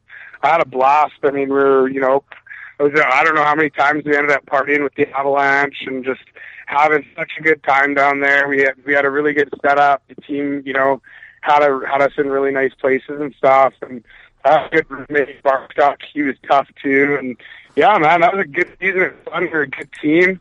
I did kind of know it was kind of my way out that year, so it was a little bit sour for me near the end, knowing that I was pretty much done. So, but it was a really good year. I love the city, and I still have a place in my heart for Denver.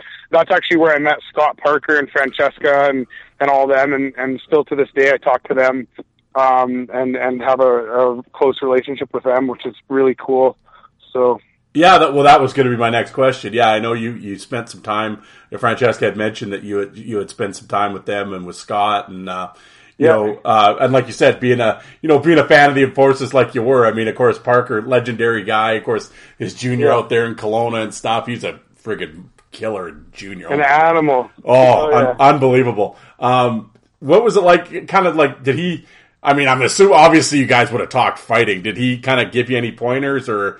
Yeah, well, that's how it started. Like, he came out, he was kind of like my fighting coach when I was in Denver. Like, he would drive out and come on the ice with us and show me all these greasy tricks and stuff. And then, that's kind of how I met him. He would come out and coach me and teach me all his little moves. And he would always, I just remember he had so many things that he would show me where I would just, like, it would make me, like, cringe.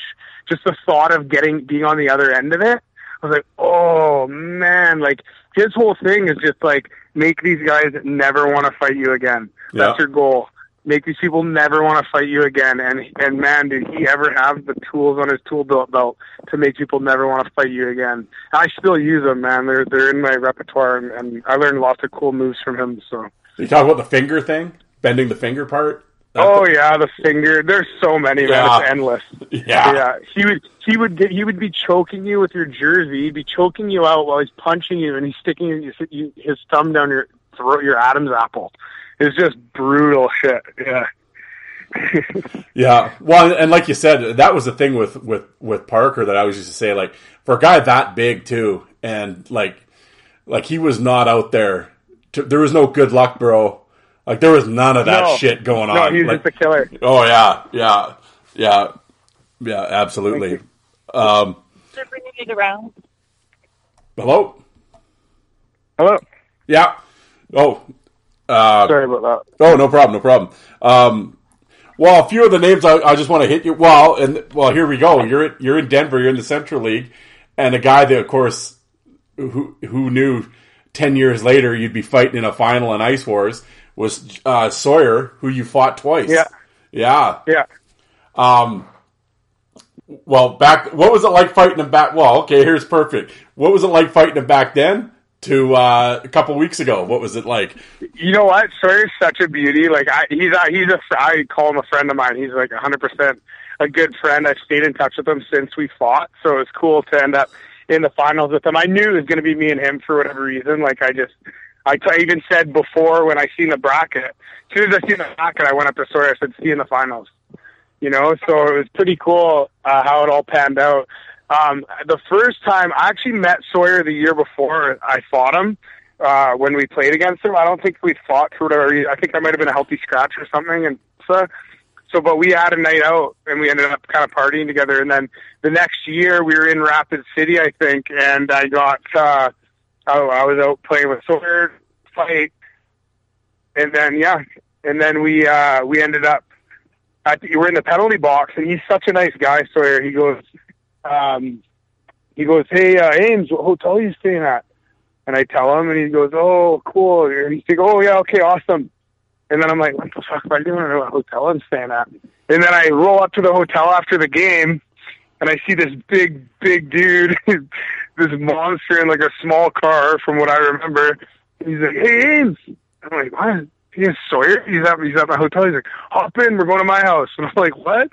All right. So I hop in, and he takes me to his house for dinner. And his chick or whatever, the girl he was with at the time, cooked us up a meal, and we had a couple beers and hung out and talked hockey, and then became friends. And it was a really cool thing to have someone like that. You know, that's kind of how I am too. Like it's all respect, right? So it was nice, and then we ended up fighting again, I think, in Denver. And I mean, when we fought, it was just toe to toe. It was like, I'll go left, you go right. Let's fucking do it. And it was kind of the same thing in the finals there. I think I'm sure he wishes he had a little more gas in the tank. So we'll have to do it again sometime, I'm sure.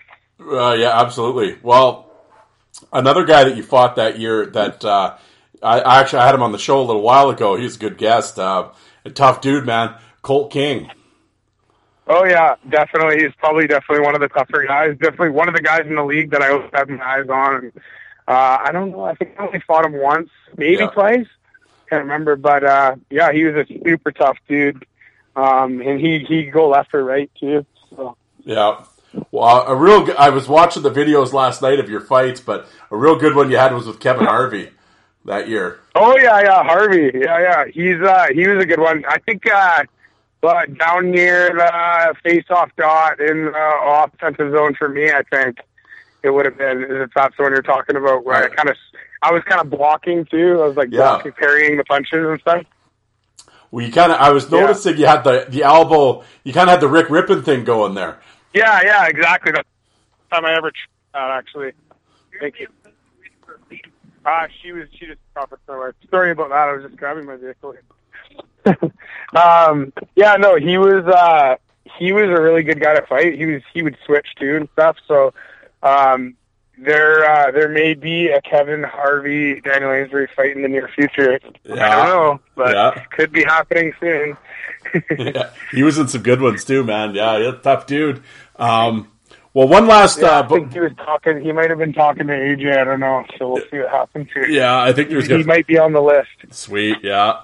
Well, one last name, you had mentioned him earlier, and he's a big dude, and I got to watch him as a youngster just starting out in Saskatoon with the Blades, with Glotz, Garrett Glotz. Who is that? Glotz. Garrett Glotz. Well, how do you Glotz? You know, the real big guy. Glotz. Oh, Glotz. Yeah. Glotz. Yeah. Oh, yeah. He was tough, man. Like, I remember you know what's funny about, I remember watching, we were in Allen, and I just remember, like, I knew I had to fight this guy at some point. Like, I was like, you know, it was inevitable, right? Like, tough guy on the other team, we're going to fight him. And then I remember they had this stupid, like, it was a Taylor Swift wrecking ball. You know how, like, in between commercials, they do, like, funny videos with the players or whatever it was? Yep. They had this video of Klotz. I think he was, like, singing Wrecking Ball by Taylor Swift, like, lip-syncing it. And he had no shirt on, and he was fucking ripped. Like, shredded, dude. And I think I looked at his hockey DB, he was, like, 265. So when I seen this, I was like, man, if that guy's 265 and that lean, I was like, oh man, this guy's going to be strong. And when I fought him, I remember I didn't even square up with him. I just, as soon as the puck dropped, I just grabbed him. And I was like, same kind of style when I fought Liza. I was like, I'm just going to tie this guy up. I'm going to grab his back arm. I'm going to twist him up and then get in close and just hit him with little tight shots. And so that was my plan. And fuck, it didn't work very well because I grabbed his back arm and he just pulled it out like I was a little kid and just rocked me. Yeah, he was a strong dude. Yeah, he's a tough guy. He's still rolling too. Yeah, he's still going in the East Coast League. Is he actually? Yeah, No way. Yeah, he's fighting in the East Coast League this year. He looked good too. Yeah. No way. Fuck, Yeah. we need to get him into the Ice Wars, man. He's ready. Yeah, absolutely. He's in shape. Yeah, he is fighting Yeah. shape for sure. I'd like another round with him. Yeah. Now that I'm not wet behind the ears. A little wiser. Yeah, for sure. Well, like you said, that year you kind of wrap it up. Unfortunately, you guys lost in the final to Allen, but like you said, it was sort of bittersweet that year. Yeah. You know, because that was that. Well, you know, I mean, that's the way it is. I mean, that was the end of your hockey career. Yeah, pretty much. That was pretty much my way out, and Like, I didn't really know what was in store on the other end. So I was gonna say, did you know that was coming or not? Yeah. yeah, I did. Yeah, totally. So it was like, you know, I mean, you know, about my personal life a little bit. I kind of had some shit that I needed to go back home and deal with, and I knew that I probably wasn't going to be coming back down to play after that, and I was pretty much it. So I knew it was happening. I knew everything was going, and yeah, it was definitely a little bit of a bittersweet ending for me. And I think I was on the liquor a little hard at the time too. So I mean, yeah, it was a tough way to go out in hockey, and I actually played my first like real hockey season since this season. I played Senior A up in Powell River in BC, which was, you know, it was a really good thing for me to actually get to play again after that, because like I say, it was just like the way it ended. It really it honestly killed the game for me altogether for a long time. I didn't even play, wouldn't even skate. I just had a sour taste in my mouth over it, just the way it didn't end on my terms. And then, so playing this year, it felt really good to get back into the game and actually play some real hockey again. Yeah, well, and this, of course, is right. I mean, obviously, you were playing a lot of lacrosse out in BC. Is that, were you always a lacrosse guy, or did you just get into it? No, I got a funny story. So I never played lacrosse, like, as a kid, like, at all. And I think I came back, I want to say it was after my first pro season playing hockey. I can't remember. It might have been in between that, and yeah, I can't remember when. I think I was done junior hockey, and then what happened was my buddy was playing Junior A for the Salmon Bellies, like a really like well-known team out here that, you know, it was at the time number 1 or 2 in Canada, this team for Junior A. And he was also playing pro for Buffalo Bandits in the NLL. So, because it's in a different season, so he'd go down in the winter, and then he'd come back and play junior in the summer, and then he'd go back down in Buffalo. Well, he got knocked out like real bad by one of the tougher guys in Buffalo, or when he was playing in Buffalo. And so when he came back to junior, like, he's like, I don't want to really fight this year. I kind of need to just recover and get back, and then I'll go back down next year to the NLL, because obviously the NLL is more important. And so they were looking for a tough guy. I'm at the bar with them. We're partying one night, and he goes, Ames, you should come play lacrosse this year. Like, we need a tough guy. Like, my coaches would love you. Like, blah, blah, blah. And I'm like, I've never played lacrosse. How the hell do you expect me to just play junior A? Like, it's not happening, man. But okay, yeah, sure. And he's like, okay, I'm going to get my coach to call you, but you have to lie to him and tell him that you used to play lacrosse. I was like, all right, sure. I'm telling you, I threw a lacrosse ball. I never played a game of lacrosse in my life. So I get a call a week later. I kind of forgot about the conversation we had because we were obviously partying and drinking and stuff. And then I get a call. Hey, this is Daniel Perreault from the New Westminster Junior A Salmon Bellies. I'm just hoping to, you know, talk to you. I heard that, you know, you used to play lacrosse, and we have tryouts coming up, this and that. And I was like, oh, yeah, I used to play in junior, or I used to play as a kid or whatever. It's been a while, but yeah, I'd like to come try out. And he's like, all right, well, tryouts are on this day. You know, be there, and we'll see what you can do. And, you know, we'd love to have a guy like you, so we're willing to work with you as long as you can, you know, run the floor. All right, perfect. So I have no lacrosse gear. I don't have a lacrosse stick, nothing.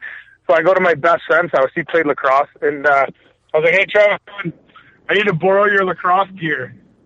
He's like, what? What do you mean? What do you mean you need to borrow my lacrosse gear? I was like, I got a tryout. He's like, for who? I was like, the Salmon Bellies Junior A. He's like, what? What do you mean? He's like, I've been playing lacrosse my whole life. I never even played Junior A. I'm like, yeah, well, whatever. So I borrowed his equipment, show up to tryouts. I don't know if you know much about lacrosse, but your stick has to be strung a certain way to throw a ball, or else when you throw it, it's just going to literally hit the ground. Okay. And so I had his stick, and it was strung all shitty. I guess he hasn't thrown it in a long time. So I go to these tryouts, and I'm running around, like, we do a couple of drills, and I can't even hit the net with this stick. Like, I'm throwing the ball, and it's not even coming out. It's hooking so much, it's just hitting the ground because of the way it was strung. So I'm looking like a total duster. I'm like, this is so embarrassing. And then they throw us in a scrimmage, and I don't know what I'm doing. So I'm just running around trying to fight everyone. I'm like, hey, can you guys fight me? Can someone fight me? Hey, you want to fight? Someone will fight me? No one will fight me. So I'm like on the bench, and I'm asking the other team, like, hey, will you guys fight me? They're like, no one over here. And so I asked my own team. I'm like, hey, why don't you guys fight me? And then one of the guys goes, Patty will fight you. And I'm like, okay, sweet. So I went and put the other team's jersey on, and I switched teams, and then fought a guy on my own team just to show him I can fight. And then that was the beginning of my lacrosse career. They ended up signing me, and then I played 13 games. I actually picked it up pretty quick, and by the end of the year, it was the Senior A draft. I got drafted 11th overall. There you go. And then now I'm about 10 years in playing Senior A lacrosse, which is pretty good lacrosse. Like the team I'm playing on right now, I got a game tomorrow. I play for Langley Thunder here where I live, and I play with 3 guys that play on Team Canada, and I'm playing offense with these guys. So when I'm on the floor, I'll be on the floor with 3 guys on Team Canada, and like my team is just stacked. And most of the guys on my team play in the NLL, so it's pretty good lacrosse. Are you allowed to fight? Oh yeah, but I don't really have to fight in lacrosse anymore because I've kind of gained a reputation in lacrosse that it's like a Scott Parker thing where nobody wants to fight me or come near me, so it makes my job really easy. So now I just play the game, and it makes room for everyone else, so it's really nice. I mean, maybe this season, I'd be surprised if I had 1 fight, maybe 2, but I doubt it. Well, I was reading an article about lacrosse when you were playing for Ridge Meadows, and it got towards where you guys had to put up a bond. Was it $25,000? Because you guys kept fighting all the time? Yeah, we had we had a bench clear, a line brawl, and then the league hates me. Like, to this day, the league still hates me. The league's consistently petitioning to get me kicked out. Like it's all the other teams in the league. They're like, fuck, this guy can't play, blah, blah, like get him out of the league because they don't have an answer for me, is what it is. And I'm not running around playing dirty lacrosse. I'm just literally going out there and making sure nobody else is playing dirty. That's it.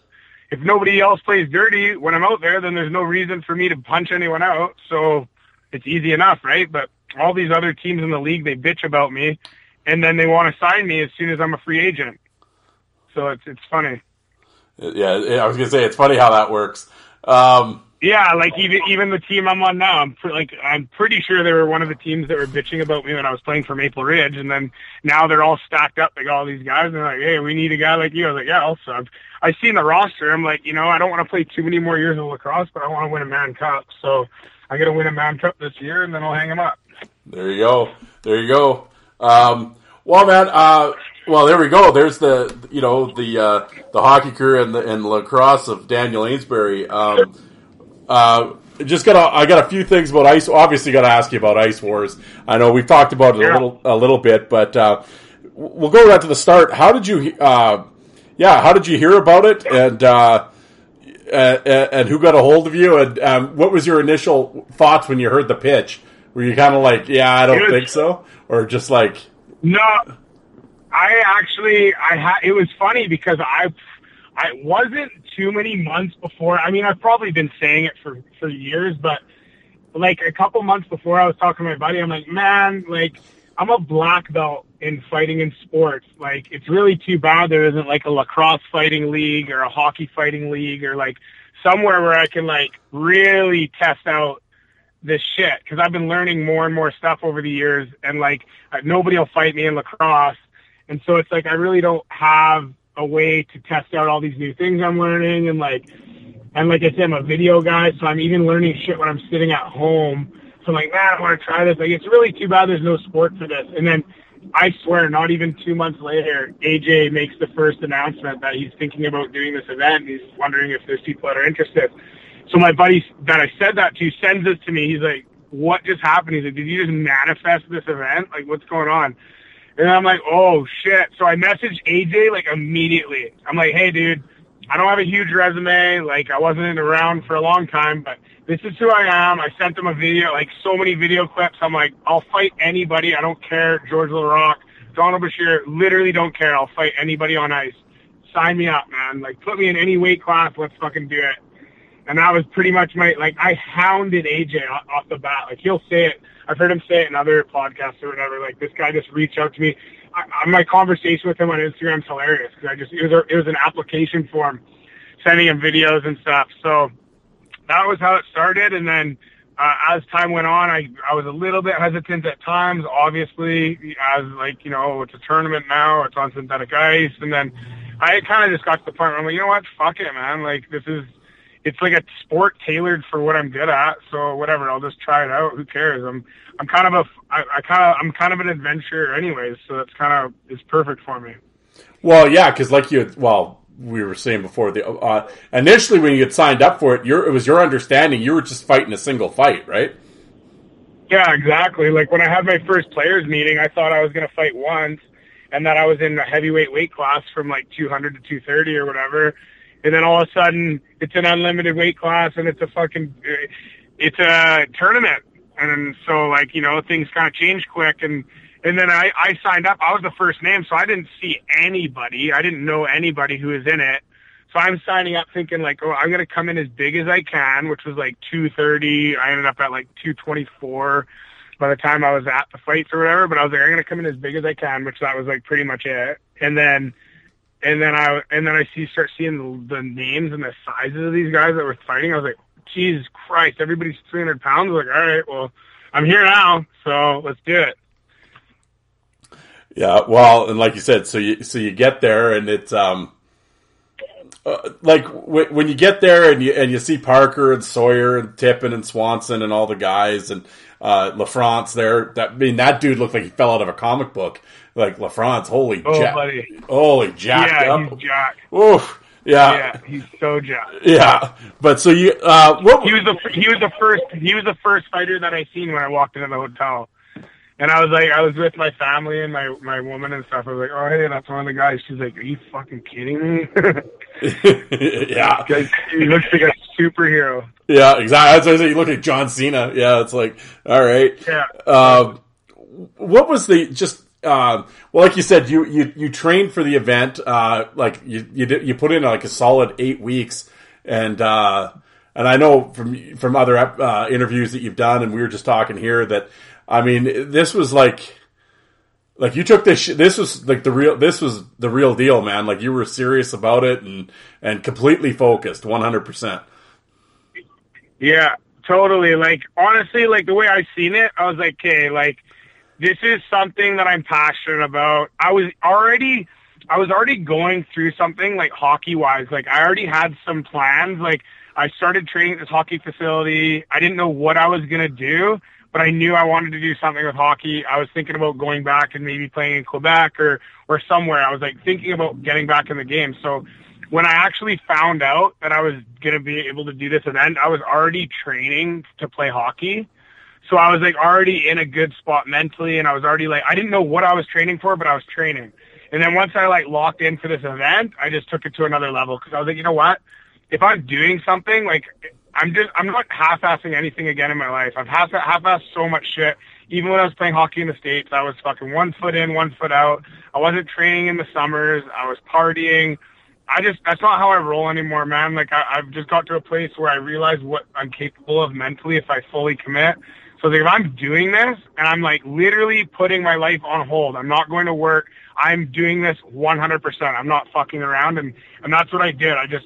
I trained my ass off, and you know what? There's still so much stuff I can improve on, and that I am improving on, as far as like the amount of training and what I'm doing and stuff like that I'll do for the next fights. But it was something I knew.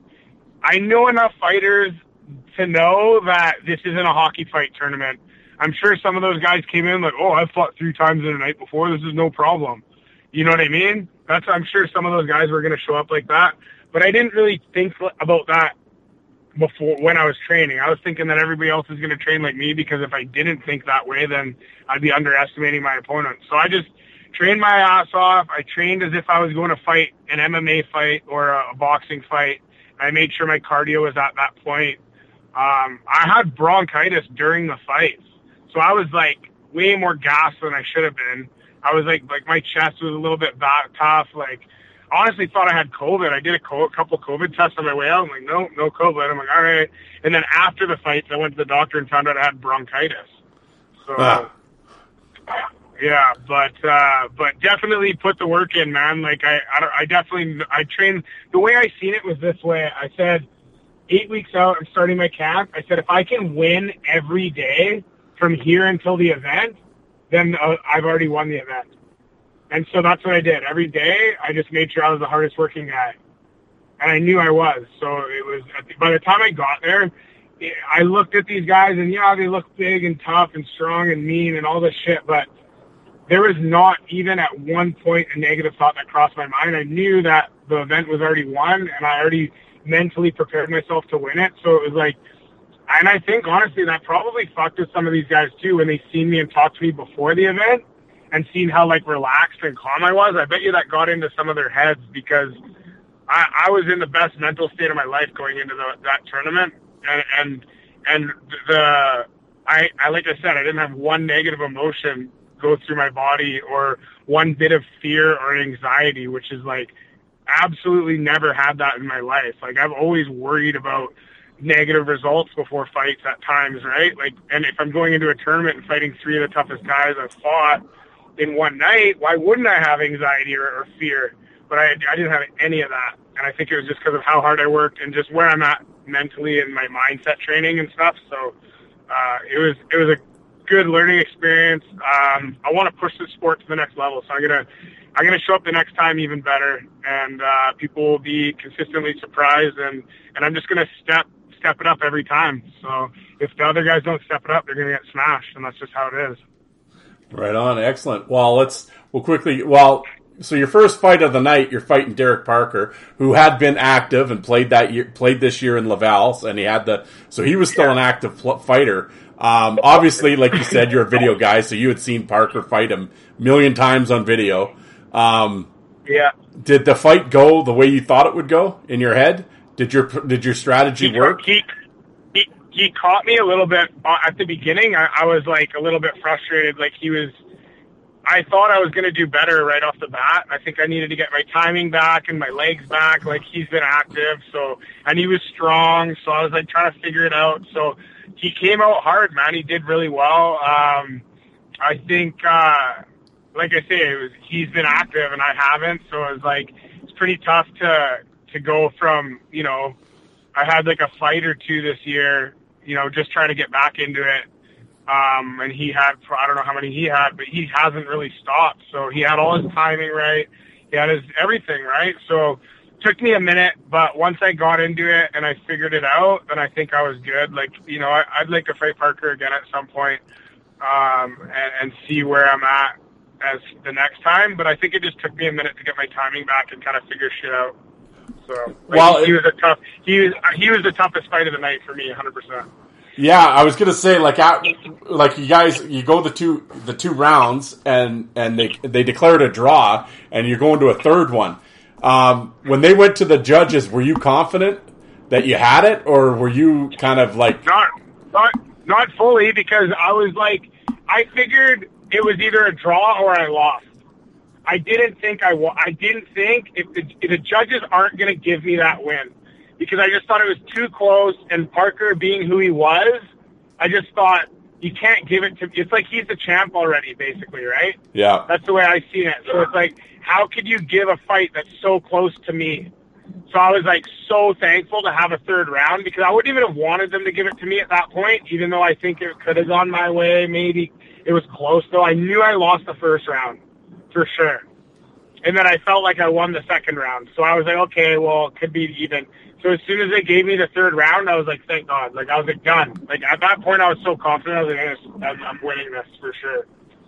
So I was glad that it went into a third round and they didn't decide went my way or his way beforehand. I think it was, well, I've watched that fight a few times. I think it was pretty even. He won the first round, I won the second round, and then I won the overtime for sure. So yeah. Was your... He's a tough guy, though. I'm sure he wishes he had a bit more gas in the tank himself. You know, he's definitely tough dude, done it a long time. What as far as your strategy going into it, I mean, obviously when the fights are being judged, was your strategy like just to kind of, you know, like just stay busy, or was it Well, it's funny because I had a little bit more of a technical game plan originally, and then I run into Morasti, and he pulled me aside. He's like, hey, just so you know, like, we're going to be judged. Like, if you're tying guys up, like, you're going to be losing points. Like, we want guys banging, right? Yeah. And I was kind of like, oh, fuck. Like, I was originally going to try and maybe tie some guys up and get them twisted up a little bit and kind of get guys in really bad spots before I started to let go. Like, kind of like I would do with, like, Liaison or whatever. And so when he said that, I was like, all right, well, whatever, man. I was like, at the end of the day, that's true. I agree with that because I want to put on a show anyway. So I was like, let's just bang and see how it goes. I got enough styles of like going toe to toe with guys where I can switch things up and change things if they're not working. So it kind of just threw everything out the window and just went to it and got after it and switched things up during the fights as I felt like they needed to be switched. And I was thankful I had guys in my corner that knew the fight game enough to explain a couple things to me that helped. So. Yeah, well, and like, okay, well, your next fight there is against Tippin, and like you said, right away he comes out with a big shot on you, and that probably got your attention pretty quick. Yeah, I tried to just go toe to toe with him. Was pretty much what I was going to do. I was like, I'll just grab his fucking back arm and just bang with him, and then he's a strong guy. I would say he's probably one of the strongest guys there, if not the strongest guy. Well, obviously LaFrance too, right? Like those guys are pretty strong guys, but I think Tippin was just a little bit more of a functional strength. Like he was like a little bit more leaned out, a little bit taller. He wasn't so like jacked. Like he was jacked, obviously. You've seen him, but he was strong, man, and he hit hard. So and the thing is with Tippin, he punches quick. Like he knows how to throw that short shot. So when I came in to bang with him, I tried and it just didn't work. I got rocked right away. So then I switched it up and then I ended up catching him. So I was glad that I changed up my strategy there.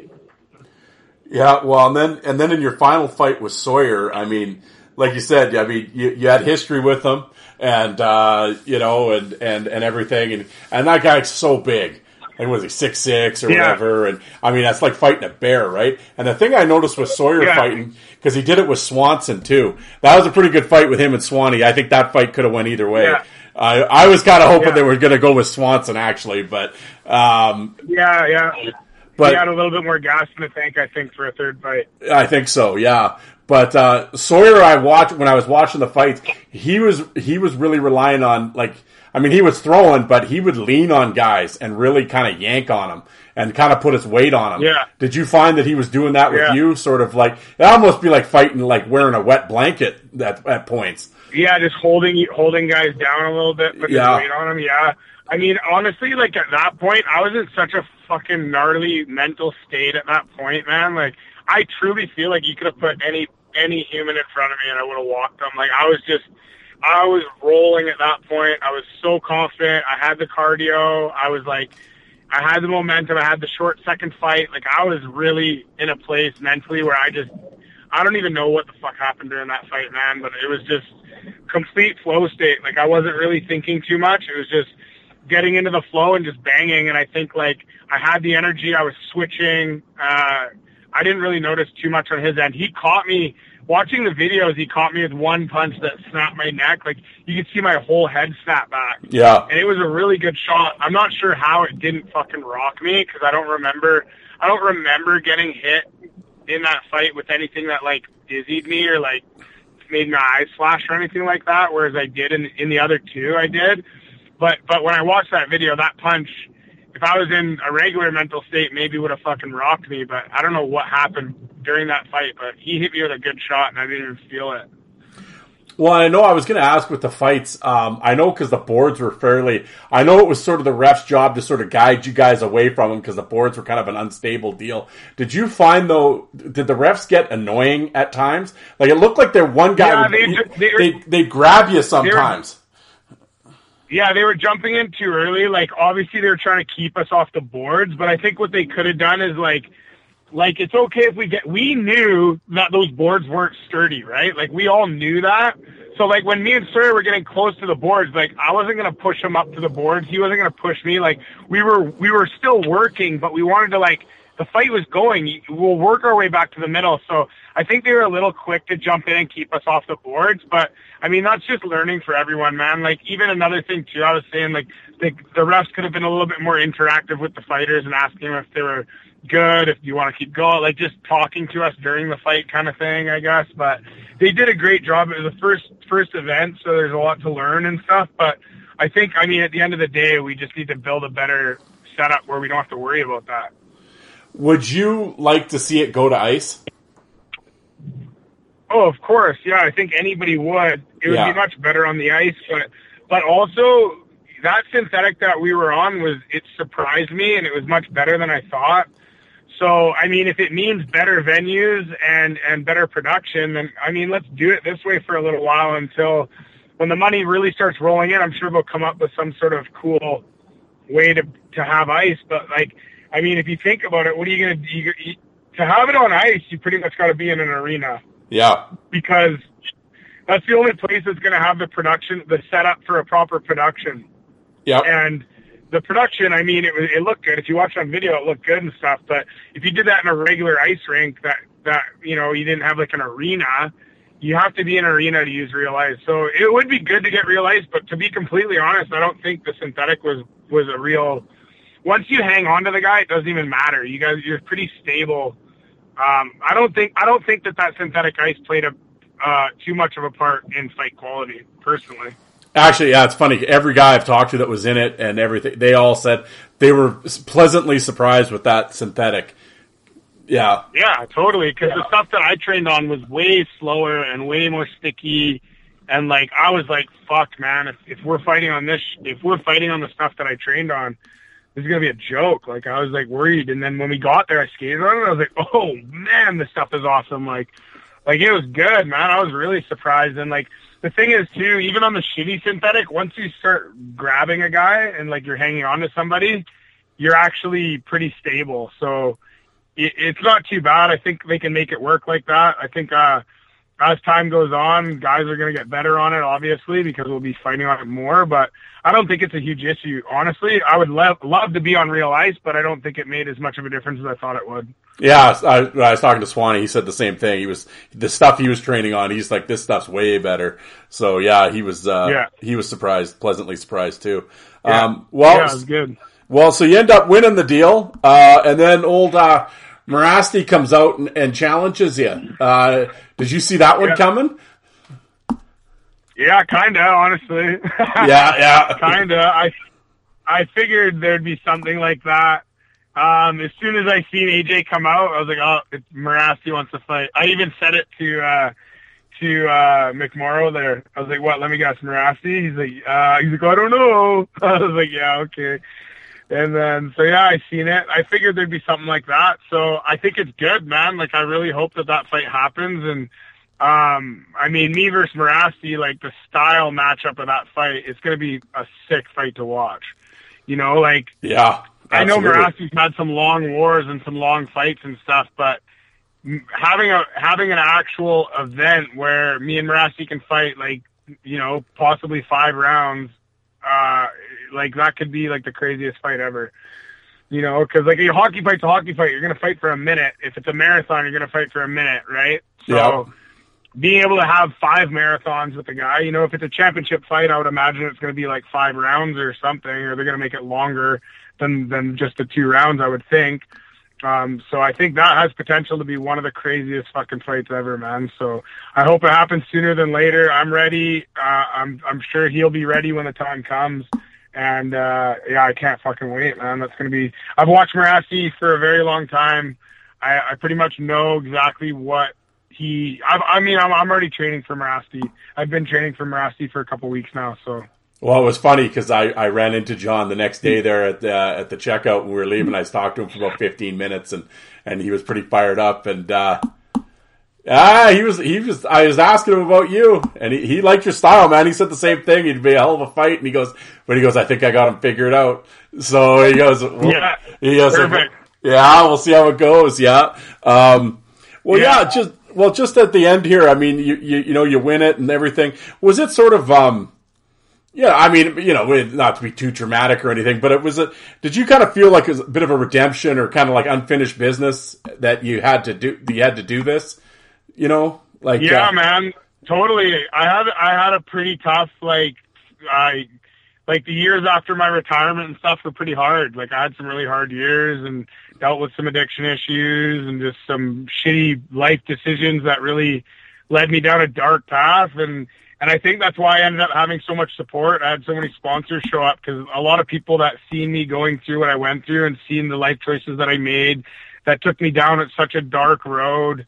After my hockey career ended, because I was depressed, man. I didn't know what to do. I was lost. I was sad. I was thinking I'm a gangster and just hanging out with the wrong people. And then all of a sudden, I got my shit together. I started having kids. When I had my first kid is when I realized I had to get my shit together.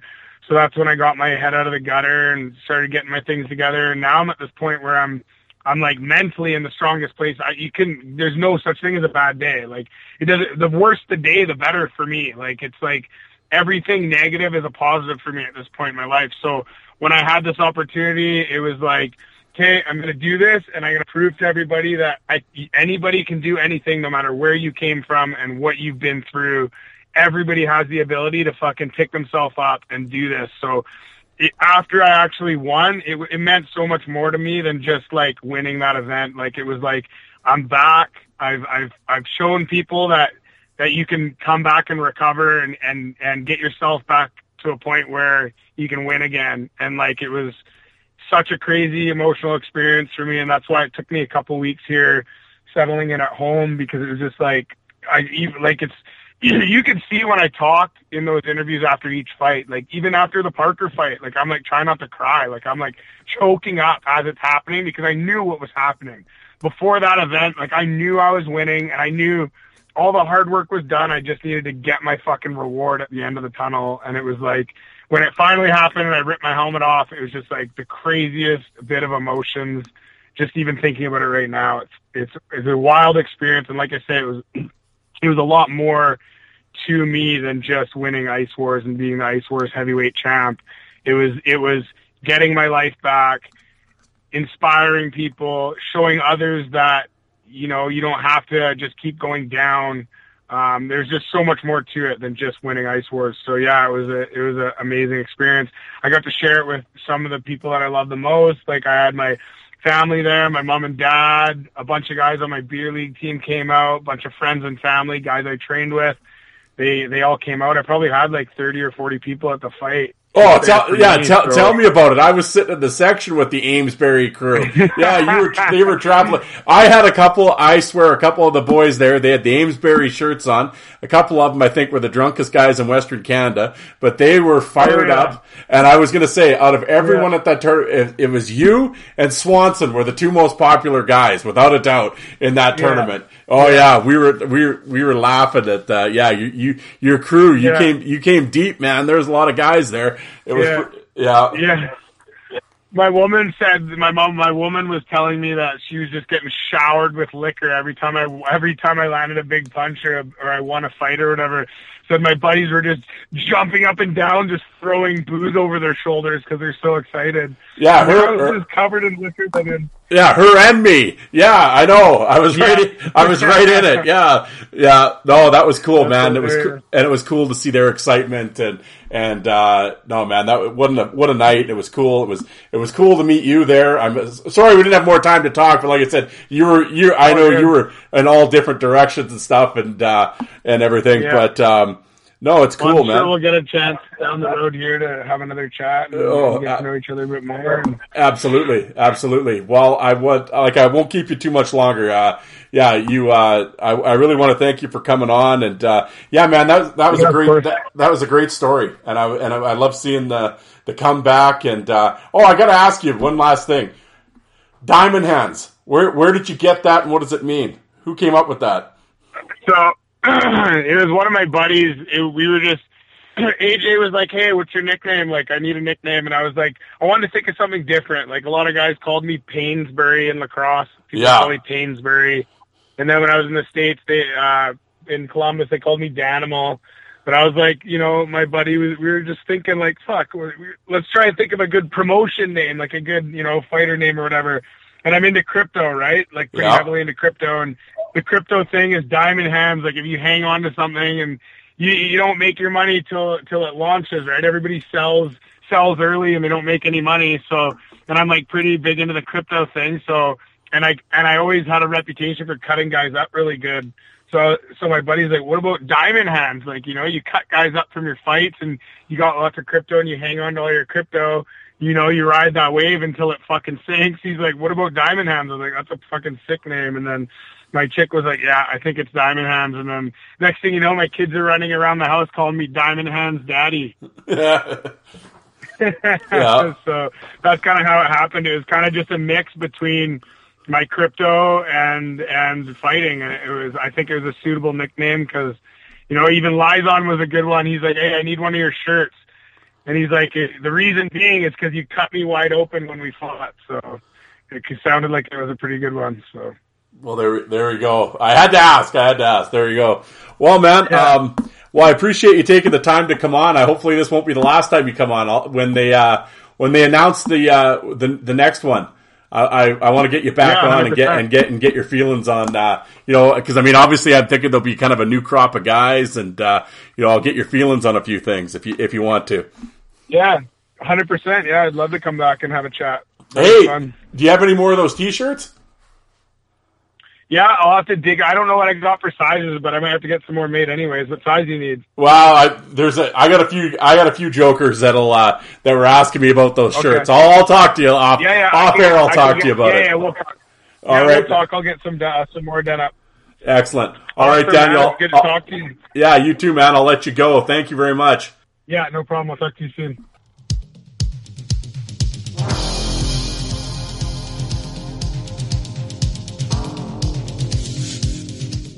And you people that don't like fighting, how many of you did you walk out and get a coffee while that was on?